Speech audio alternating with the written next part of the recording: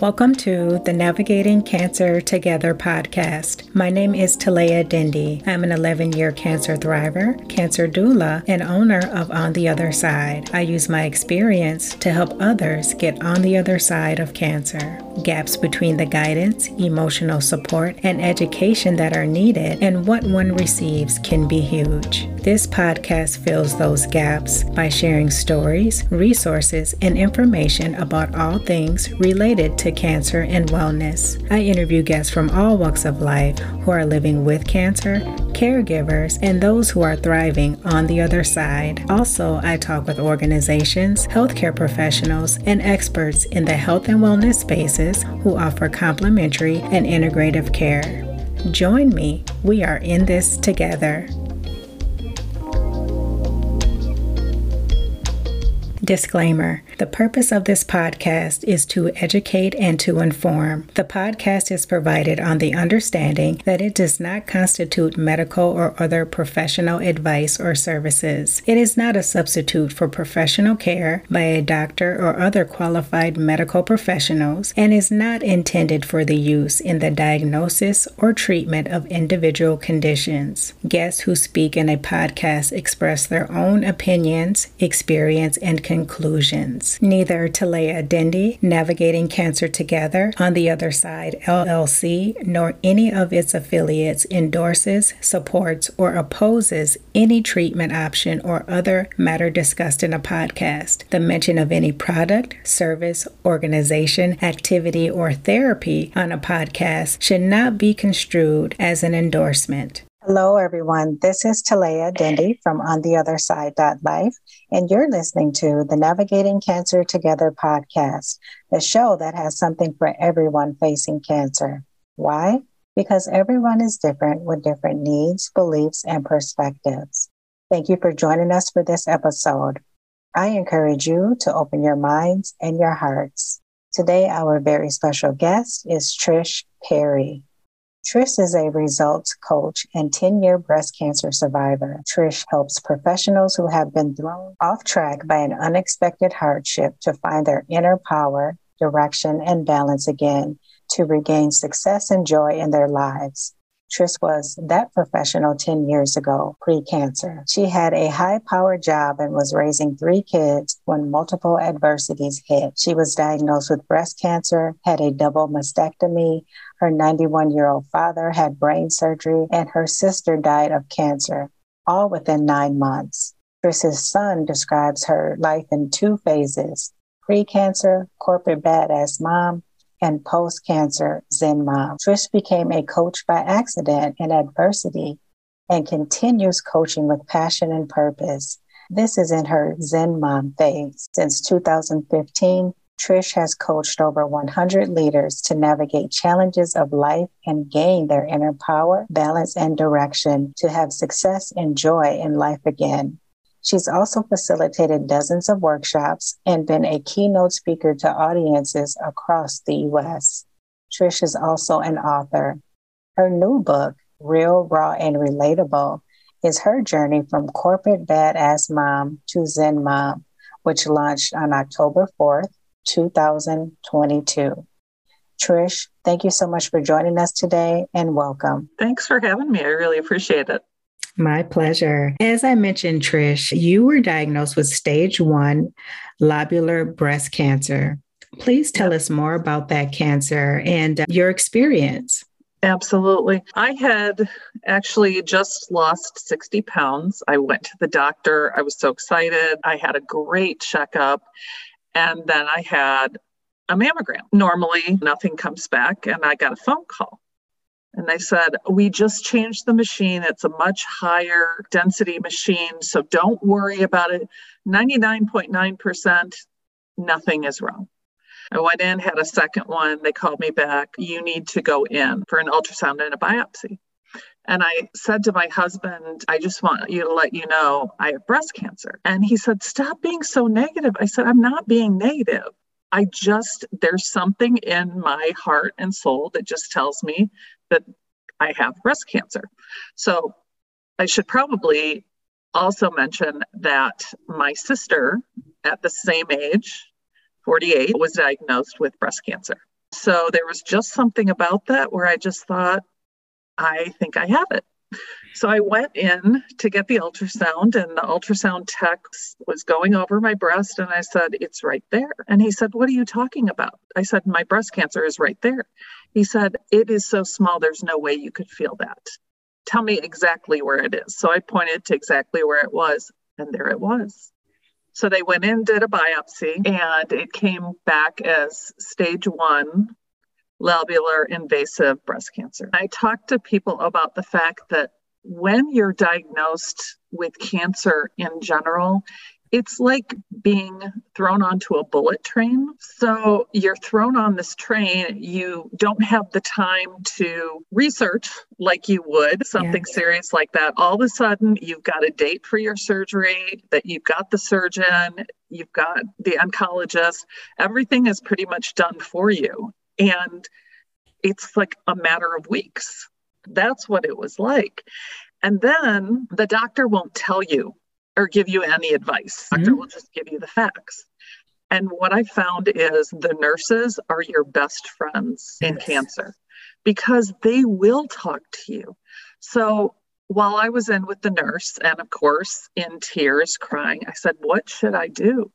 She said, well, you can do one of three things. You can get a lumpectomy. She said, with lobular invasive, I would not suggest it, but you can, or you can get a single, or you can get a double mastectomy.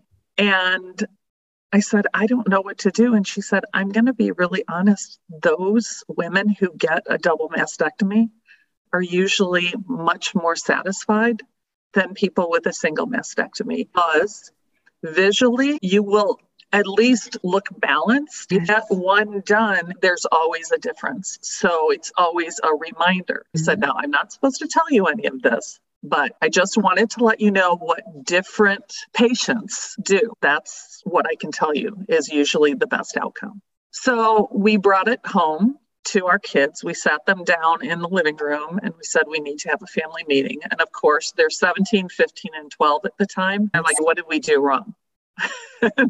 So we told them what the situation was, and it was pretty solemn. And then all of a sudden, my son at 17 said, I want you to get a double because we don't want to worry about it again. And besides how you are about symmetry, Mama. And then my 15-year-old daughter pipes up, Hannah, and she says, yeah, Mama, a double would be best because do you really want to have one Victoria's Secret boob and one mom boob? So it was so funny. And all of a sudden we realized that we could deal with this from a place of humor versus sadness and dread. That's what the diagnosis was like through making our decision on what to do. Thank you for sharing that, Trish. So many great points made throughout what you just shared. You sat down and you talked with your children, which is so important. You were honest with them. And then also you tried to find the humor in it. You tried to figure out a way to work through it that worked best for you and your family. And you know what? It's not the best solution for other people. Yeah. It's cancer in general is very personal.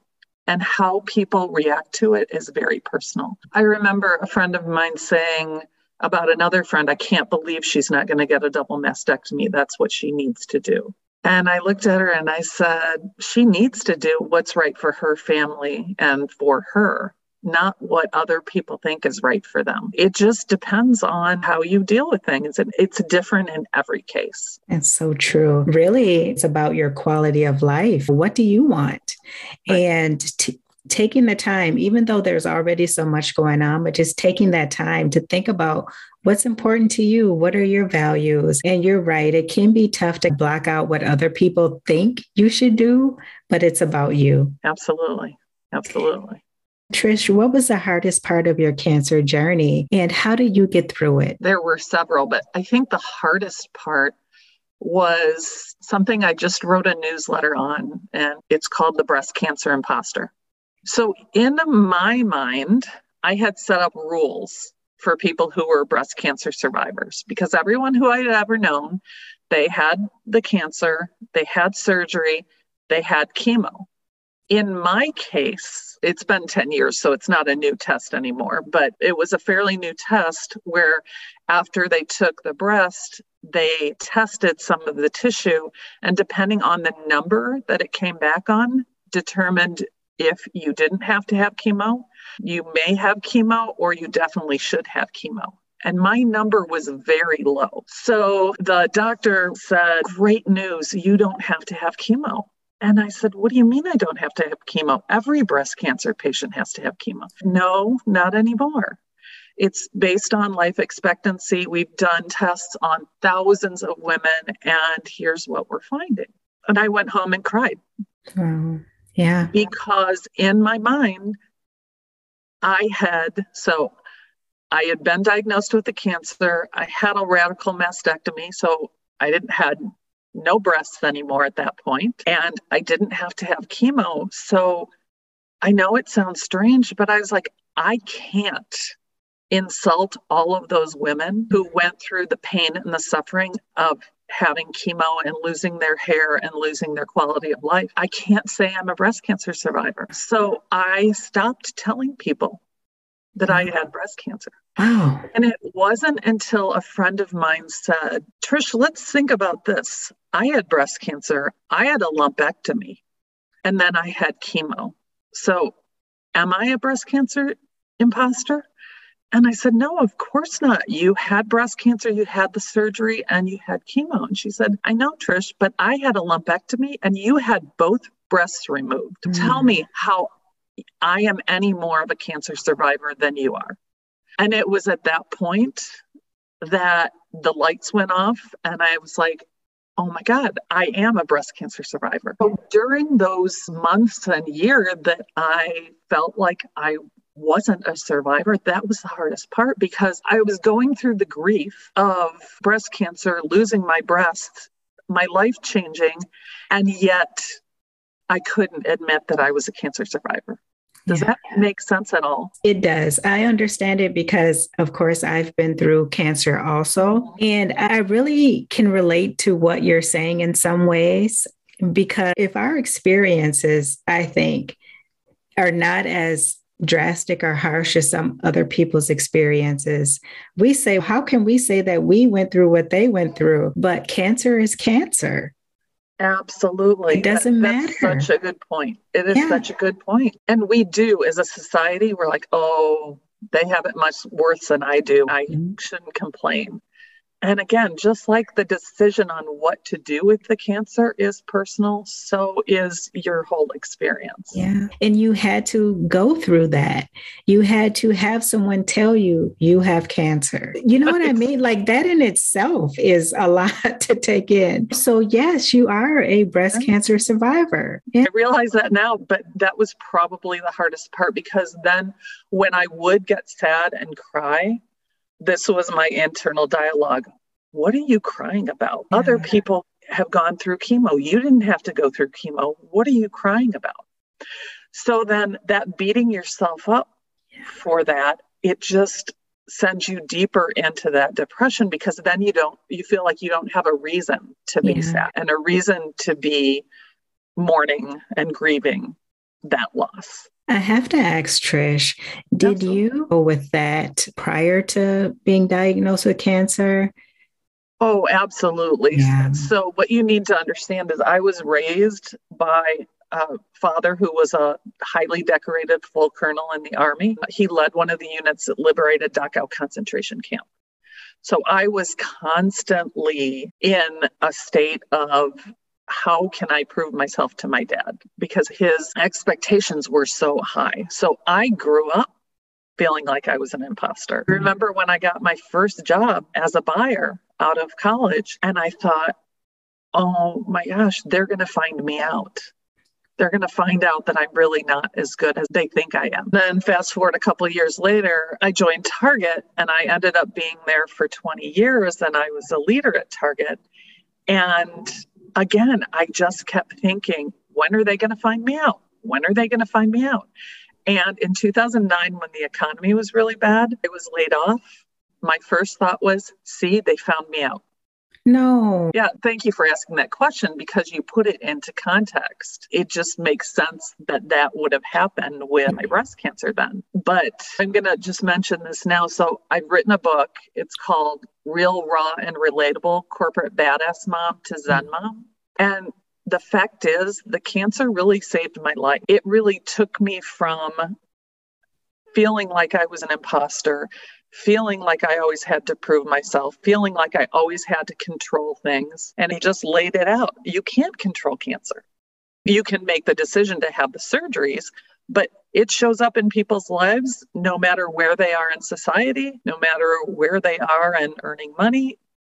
It doesn't discern. You can't control that. So it gave me all kinds of different perspectives than I had before. Thank you, Trish, for sharing that. Absolutely. I just want to pull this out a little bit further so that the audience, just in case someone else out there is struggling with this, did that light switch turn on when your friend made that comparison and said, hey, am I not a breast cancer survivor? Was that really when it switched for you? Honestly, it was a whole room full of light switches. So you asked me what the hardest part of cancer was, and I gave you one piece. Here's the other piece. I was diagnosed in 2012 in July and had my surgery.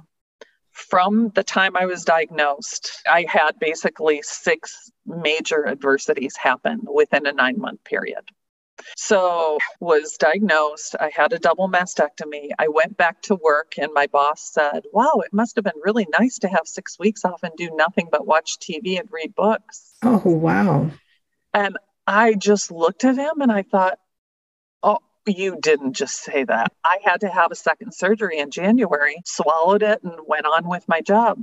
2 weeks later, I got a call that my 91-year-old father was having emergency brain surgery.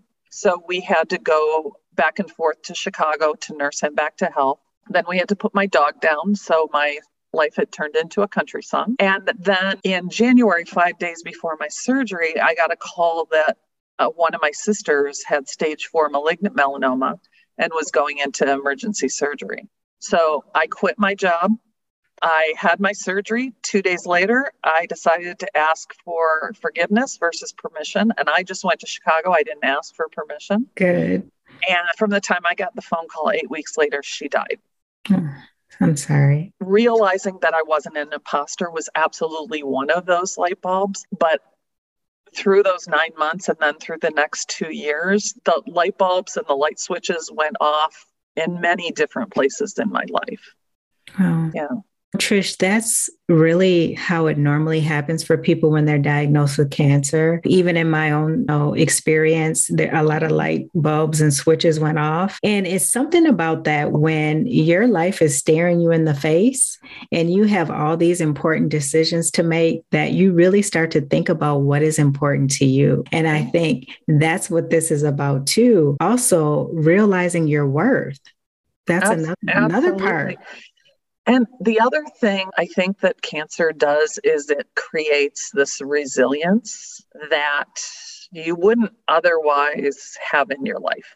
That's right. I call it gifts wrapped in sandpaper.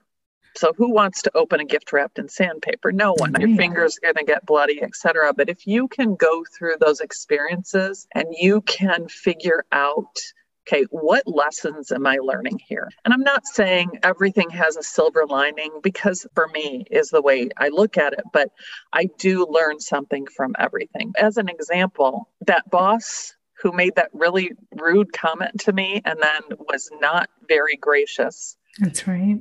For the rest of my time at that company. When my sister was diagnosed with malignant melanoma, I would not have been able to quit my job so easily had he not said that. I understand. I likely would not have quit my job at all if I were still at Target.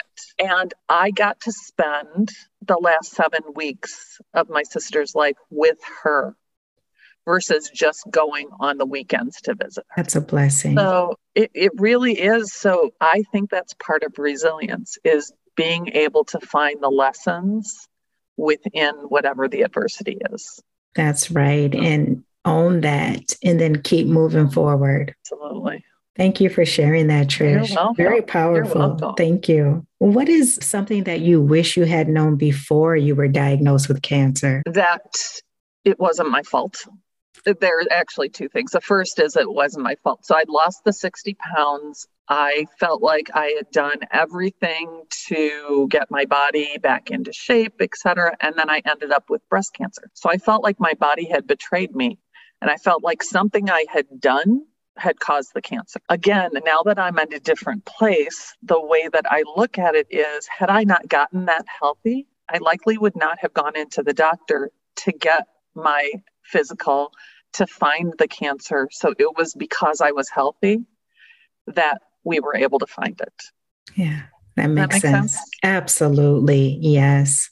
The other thing I wish someone would have told me is I talked about being thrown onto a bullet train when you have cancer, and then you're going through all your treatments and you're getting calls from nurses and from insurance, et cetera, making sure that you're doing okay. And you go into the office and everyone is just wonderful. You have this group of people who really support you. And then after I had my reconstructive surgery, it was gone. Yes. So it's like being thrown back off the bullet train, and you have to get your bearings again, because even though your family and your friends are there supporting you, it's nothing like the medical community supporting you and making sure you have everything you need and asking if you are doing okay. And suddenly there's nothing. That was the other strange thing that nobody talks about. Nobody talks about it.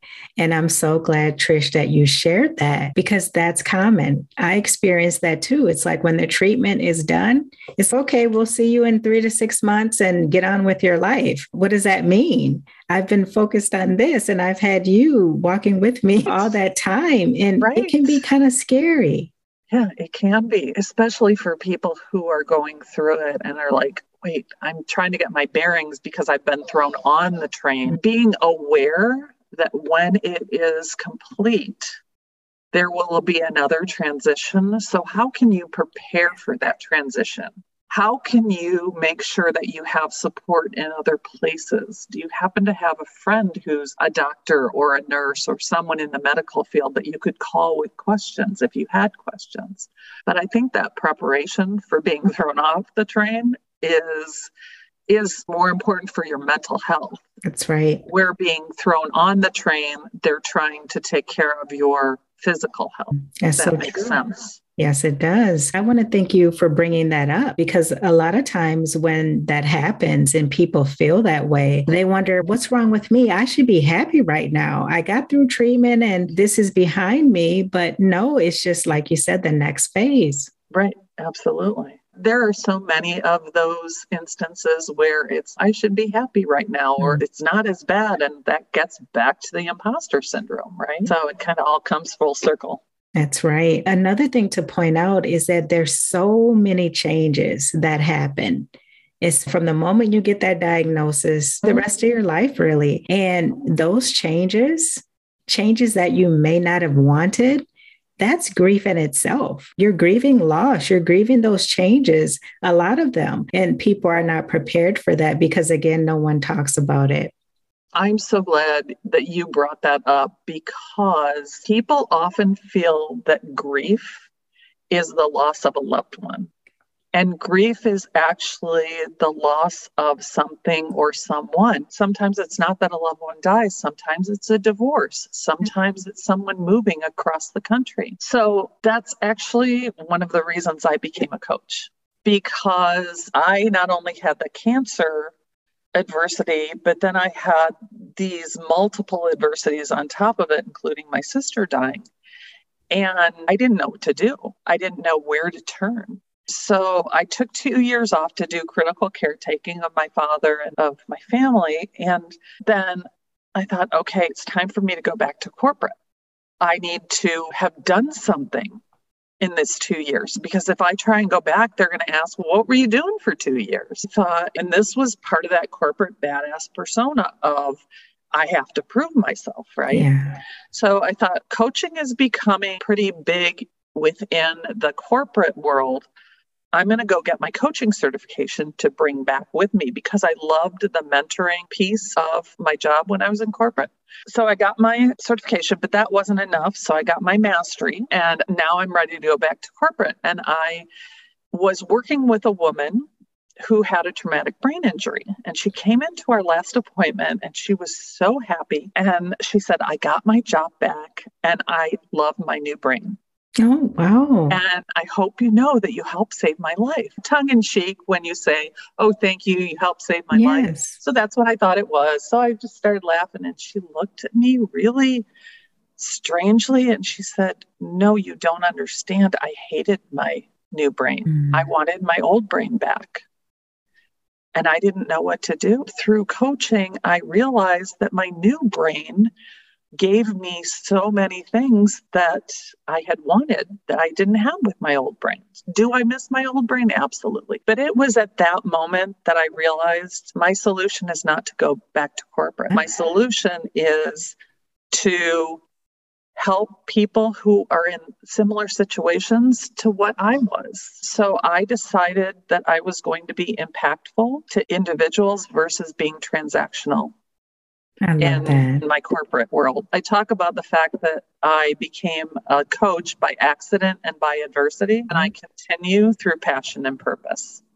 I love that. Because that's my purpose. My stated purpose is that I'm a transformist to help people realize their true potential, pass that positivity on to others, and create this magnification of positivity in the world. So I never would have gotten there had I not gone through my coaching classes, because it was there that I found my purpose. That's why I say cancer saved my life. It sounds very strange. And it is physically because I was working myself to death. I used to work about 80 hours a week, but emotionally, mentally, my relationships, my relationship with my family has all changed because of cancer. That's right. Thank you so much for going into detail and walking us through that transition and how it led you to your purpose, but then also emotional healing as well and getting those things that you need for yourself. So tell us more about Harmonize Coaching. And if people are interested, where can they find out more, Trish? Absolutely. So Harmonize Coaching is what I created when I decided to leave the corporate world and become a coach. The logo is 3 circles, and those circles are for home, for life, and for work. People talk about work-home balance, or they'll talk about work-life balance. In the end, you have this work life, you have this home life, and you have this thing called life. So the cancer that you and I both had didn't just affect our work. It didn't just affect our home. It affected everything in our lives. So that's why I have those 3 circles. And the 3 circles are put together like a Venn diagram because in the middle, there is this incredible balance that you can have with all 3 of those. Sometimes one of your circles is going to be bigger than the others. And in my case, when we had cancer, our life circle was really big, but there was still work and there was still home. So you still have to balance all of that. So that's why I created what I did. So what I do now is I help professionals and executives who have been thrown off course by an unexpected hardship to find their balance, their power, and their direction again so that they can lead successful and joyful lives. At the end of the day, that's what we all want. And you get to define what does success mean. For me, success was climbing the corporate ladder. That is not success anymore. For me, success is helping my clients to find that power, that balance in their direction so that they're living successful lives again. It is about me and my relationships with my family and with my friends and with my spirit. It's so much more than climbing the corporate ladder. That's why I started Harmonize Coaching. So if anyone wants to get in touch with me, you can go to Harmonize with the letter U after it. So harmonizeu.com. That is my website. And there you can find my email address, etc. The book that I wrote, Real, Raw, and Relatable, is about my transformation from that corporate badass mom to what I still have not completely found, but found more of that Zen mom. Yeah. And by the way, that was a quote from my son. He said that he was really lucky because he had 2 moms. I Nice. said, no, I guarantee you've only had one. I have the scars to prove it. And he said, no, you don't understand. You were a corporate badass mom, and we learned things like tenacity and our work ethic and how to stand up for ourselves and others. And then you got cancer and you left corporate, and Aunt Betsy died. You went into coaching and you became a Zen mom.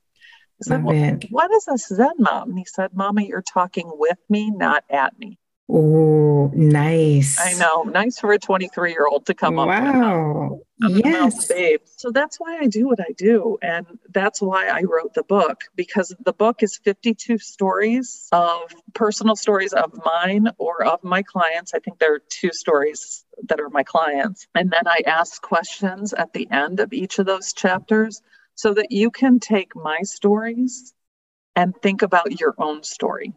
Okay. So I ask questions like, when in your life did you feel like an imposter? So letting people know they're not alone. Right. Absolutely. It was really to, how do I want to say this? It was to normalize all of those feelings that we have so that people didn't feel like they were alone. They don't feel like they're isolated. Then they can create their own story, because it's when you have the awareness and when you tell your own story, that's that first level of really healing. Then when you talk about that story, that's the second. And then I think the third level of healing is when you can share it. So you and I are sharing our stories. And that's when the fear goes out of whatever story you've been telling yourself. That's right. And you and I are here being incredibly vulnerable and telling our stories. And hopefully it'll help someone else. Yeah. So Thank I you. call vulnerability my superpower. It is. Once you tap into it, yes. Yeah, It can be tough getting there, but once you do, it's amazing. I know. Yeah. What you are doing is so important. Thank you. I just can't emphasize that enough, to get these stories out in front of people so that they can hear, they can ask further questions, they can get help, whatever they need. Thank you, Trish. My pleasure. There's 2 things I want to touch on quickly before we end. I want to go in a little bit more detail because I know a lot of people struggle with grief. What advice would you give someone experiencing grief? So this is going to sound really strange, but ritualizing your grief is really important.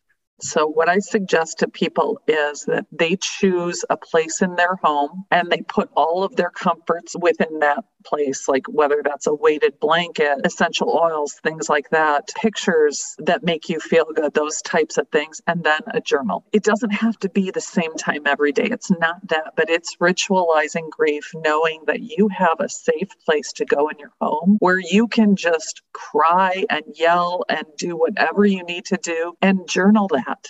Get it all out of your head and onto paper, because when you keep it in, your brain loves to ruminate.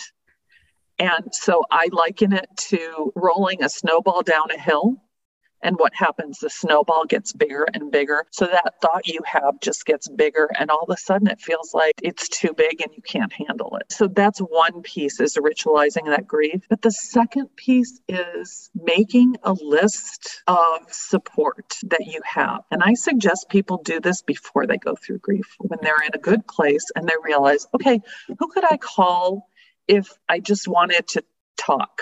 Who could I call to vent? Who could I call that would come over and give me a hug? Who could I call to bring me a meal? Who could I call just to go to the movies with? Make that list of your entire support structure so that when you do have to go through grief, you're not racking your brain as far as, oh my God, who would ever want to help me with this? And a lot of times you can talk to those people before and let them know, hey, just so you know, this coach suggested that I create this grief list and you're on my grief list. If I ever need a meal, would you be willing? Absolutely, I would be. It's so helpful to do it in a good place and when you reach that grief. That's great advice. Makes total sense, because once you get to that place, you could just reach for what you've already put in place. You don't have to put in the effort and energy into trying to create that or find it. What I can tell you, because there are going to be people who say, oh, I don't need to do that right now. What I can tell you is 100% of us will go through grief at some point in our adult life. 100% of us. So if I can guarantee you that, then it might be a good idea to put that in place. I agree. Thank you for sharing that, You're Trish. welcome. I end asking my guests 2 questions, but you have something very special that I would like for you to share with the audience instead. Please, Trish, read your letter to Cancer. Oh, absolutely. I would be happy to. So I'm going to give you a little bit of context. This is actually in my book. I'm celebrating the 10-year anniversary of my breast cancer survival this year. And I wrote this letter about 3 years after my surgery when I was chronically sad and mad about my own breast cancer. And instead of being angry, I chose to look at the gifts in my life. And so this is a result of that. Dear Cancer, as unusual as this may seem, this is a thank you letter. Do you cause pain and suffering? Yes, and I hate you for that. What you don't realize is that through all of the pain and suffering comes endless love, pure joy, wonderful and meaningful friendships, endless kindness that is magnified beyond imagination, and an appreciation for people so deep that it's indescribable. That was never your intention, so you don't win. You took my sister, you took my friends, and you tried to take me, but you still don't win. I ended up more in love, more alive, more gentle, more peaceful, and more appreciative. So again, you don't win. My children have seen such deep love and gratitude that they wouldn't otherwise have seen. They've experienced a way of seeing life that I could not teach them. So again, you don't win. You've given me wonderful opportunities like participating in the 3-day breast cancer walk with friends. We have such great memories of the fun, the laughter, the support, the bonding, and the strength that was built through that experience. So again, you don't win. You've changed me. I'm a better mother, sister, friend, wife, and person than I was without your presence in my life. So again, you don't win. So Cancer, in a strange way, I have to say thank you. You don't win. I do. Wow. I love that, Trish. Thank you so much. Very profound and very true. Sometimes it takes a while before you can get to that point. That's right. That's part of the journey. Yeah, it really is. So hopefully if that touches one person, which it did touch you, then I've done my job. Yes, very powerful. Where can people find your book, Trish, if they're interested? Absolutely. So you can buy it either on BarnesandNoble.com or you can buy it on Amazon.com. Both carry the book, and it is in some Barnes & Noble bookstores. I can't tell you who's carrying it, but I know it's available in the Twin Cities. I'm not sure where else they're carrying it around the country, but definitely online you can find it.